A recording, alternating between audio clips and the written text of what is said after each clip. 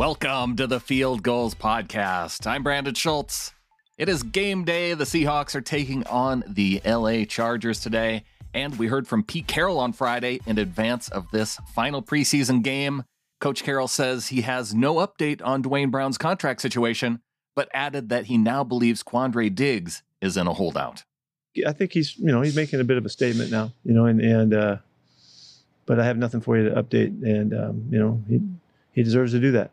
We also received our first update in a while on D. Eskridge's progress. Interestingly, that in the short time we had him before his toe acted up, he showed us kind of like a little bit of his range of things he could do. He showed us how he can catch the football. He showed us getting in and out of breaks, his comfort dealing with the deep ball, and also we had early on we did things with him that we hadn't seen in college because they didn't ask him to do stuff, different route concepts and things like that. So that he made a real good impression right off the bat, but you never know until it still sticks. He came back out here and he's done everything that we've asked him to do very capably. He's strong, he bursts, he's in and out of breaks, very comfortable again on the deep ball, catching the ball way down the field. Russ hit him for a 60-yarder the other day, and just looked like it was no big deal. We'll learn more about expanding him in the kicking game too as we go forward. We've kind of put that on the back burner for a bit, but our hopes were that we could involve him there also. And there's nothing that's happened that doesn't give us all the hopes that he's going to be a big contributor. Aside from Eskridge, another key player who has missed time in camp is center Ethan Posick. Carroll talked about the status of his position battle with Kyle Fuller, and from some accounts, they believe Pete is implying that Fuller has all but locked up the job. Ethan had a good week, and it's been unfortunate because we had this big competition going on at center that he hasn't had a chance to show yet. And Ethan hasn't done anything to hurt himself other than he hasn't been able to take advantage of the opportunities in camp. So we'll see how that goes. Kyle's done really well.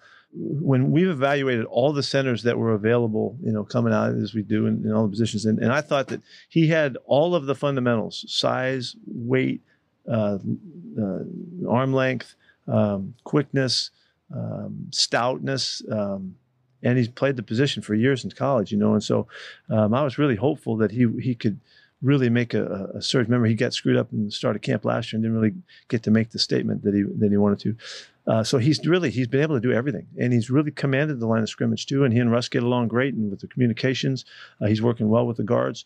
He has given us no reason to just say that he can't start. So he's done a nice job, really well. Well done. Personally, I think Pete is sending a message to Posick here. I do not think that this job is locked up by Fuller. Maybe we'll get some clarity based on the preseason game if Posick's able to suit up or not.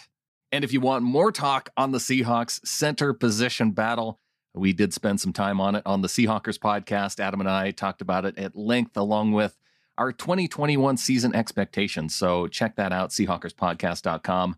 Moving on to roster moves this week, the Seahawks made a number of cuts, but also brought in cornerback John Reed from Houston for a conditional 7th-round pick.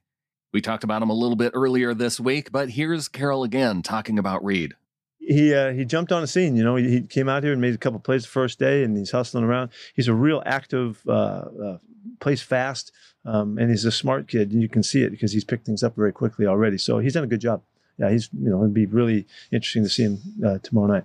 Finally, Pete addressed Mike Holmgren and Matt Hasselbeck, two Seahawks legends who are both set to be inducted into the Seahawks Ring of Honor at Lumen Field coming up in October.